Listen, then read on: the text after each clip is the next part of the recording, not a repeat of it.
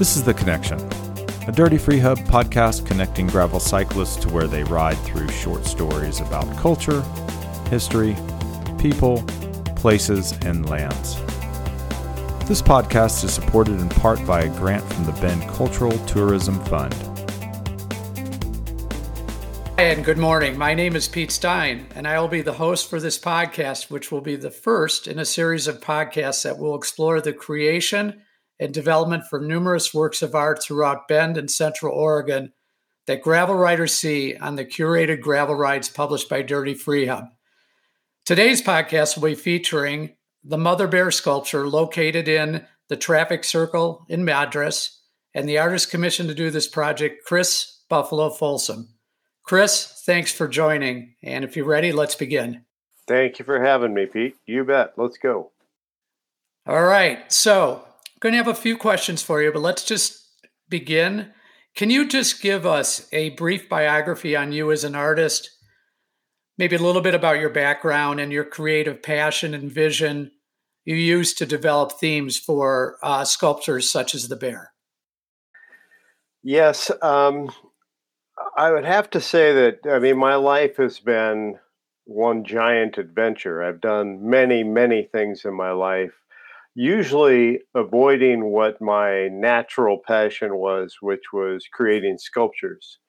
And part of the reason for that is I was raised with the idea that you had to go to college and art was not an acceptable degree in college and you couldn't make a living. And that's what especially my mother was most interested in. She would have liked it. I had joined the post office and worked all my life for them, but I've never actually worked for any one company for more than 3 years. So out of my 69 years now, it's been a great ride. But the influence of sculpture started from a very young age. I started out borrowing, actually, taking a knife out of my mother's drawer and carving a statue of Jesus. So it's had a long path in that 69 years. Terrific. Well, and with that and as your background, let's just talk for a minute about the bear.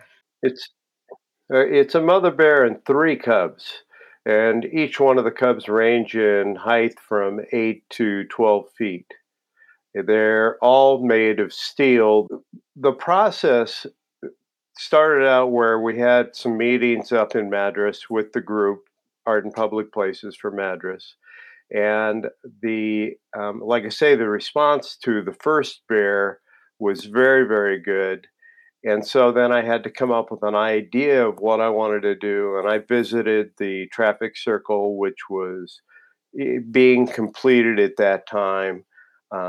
Looked at the view, tried to decide exactly what I wanted to do. And I have a tendency to like to do monumental. In other words, not only do I want the piece to be a great representation of whatever I'm doing, but I want there to be awe factor in the size and scope of the project.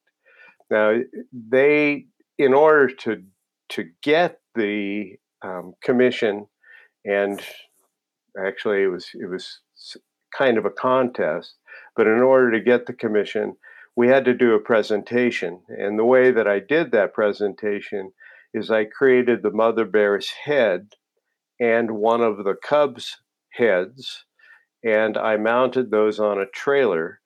And then I also put up a flagpole that was 20 feet tall, or a pole on the back of the trailer that was 20 feet tall. And I had a friend of mine who was an artist, and honestly, actually, it was someone that I had just met, and he says, "Oh, I can do a rendering." So I had that rendering done.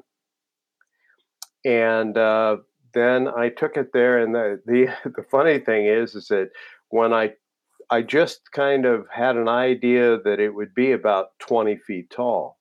Well, it turned out to be 27 feet tall, so it was a little bit larger. But nonetheless, they liked it, and they went for the idea.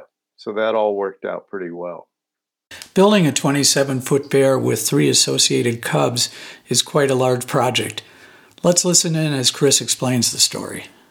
it seems like an easy process, but the Madras, it was the first time that Madras had really done a public works piece. And it was the first time that I had done a public works piece for a city. And there was a lot of learning process in that didn't occur until the very end.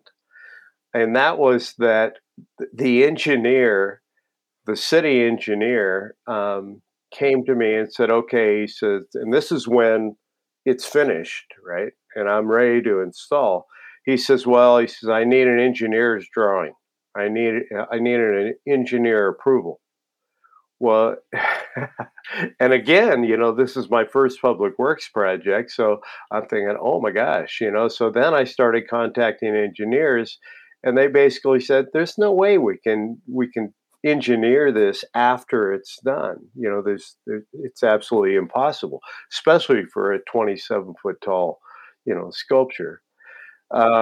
So after finding out that I couldn't find anybody to do that, the engineer said, okay, well, if you can't do it, then why don't you, I need you to engineer the footing that is going to hold this in place.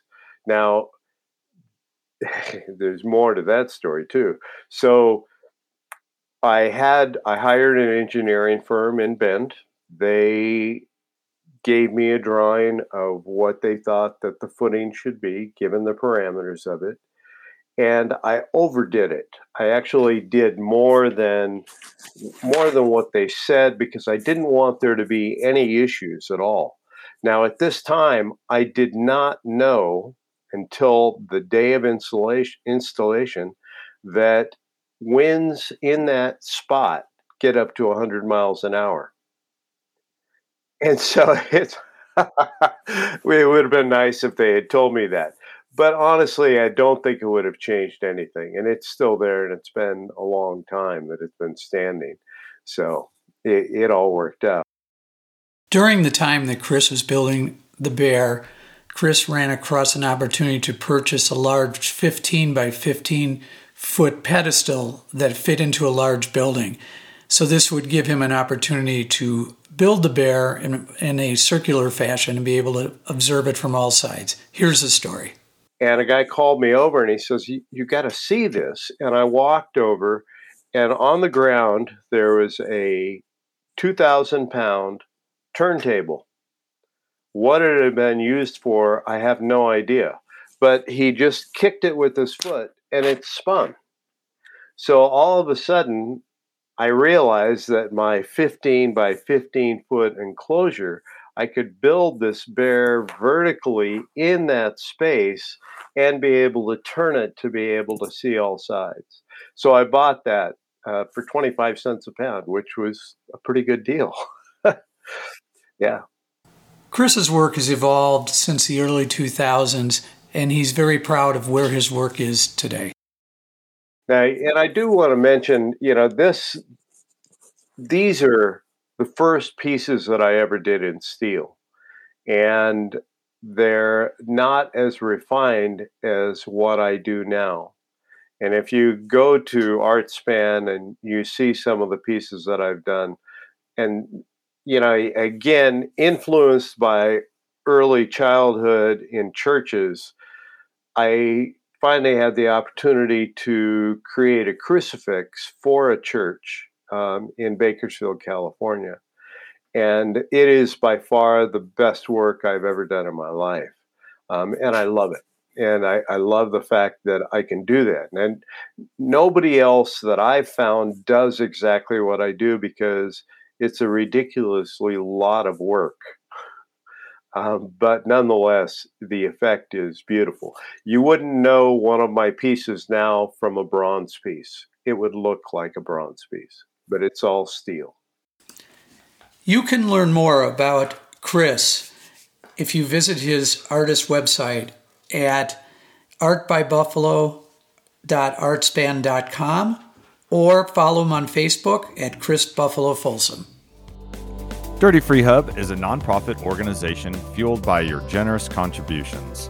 Find us at dirtyfreehub.org.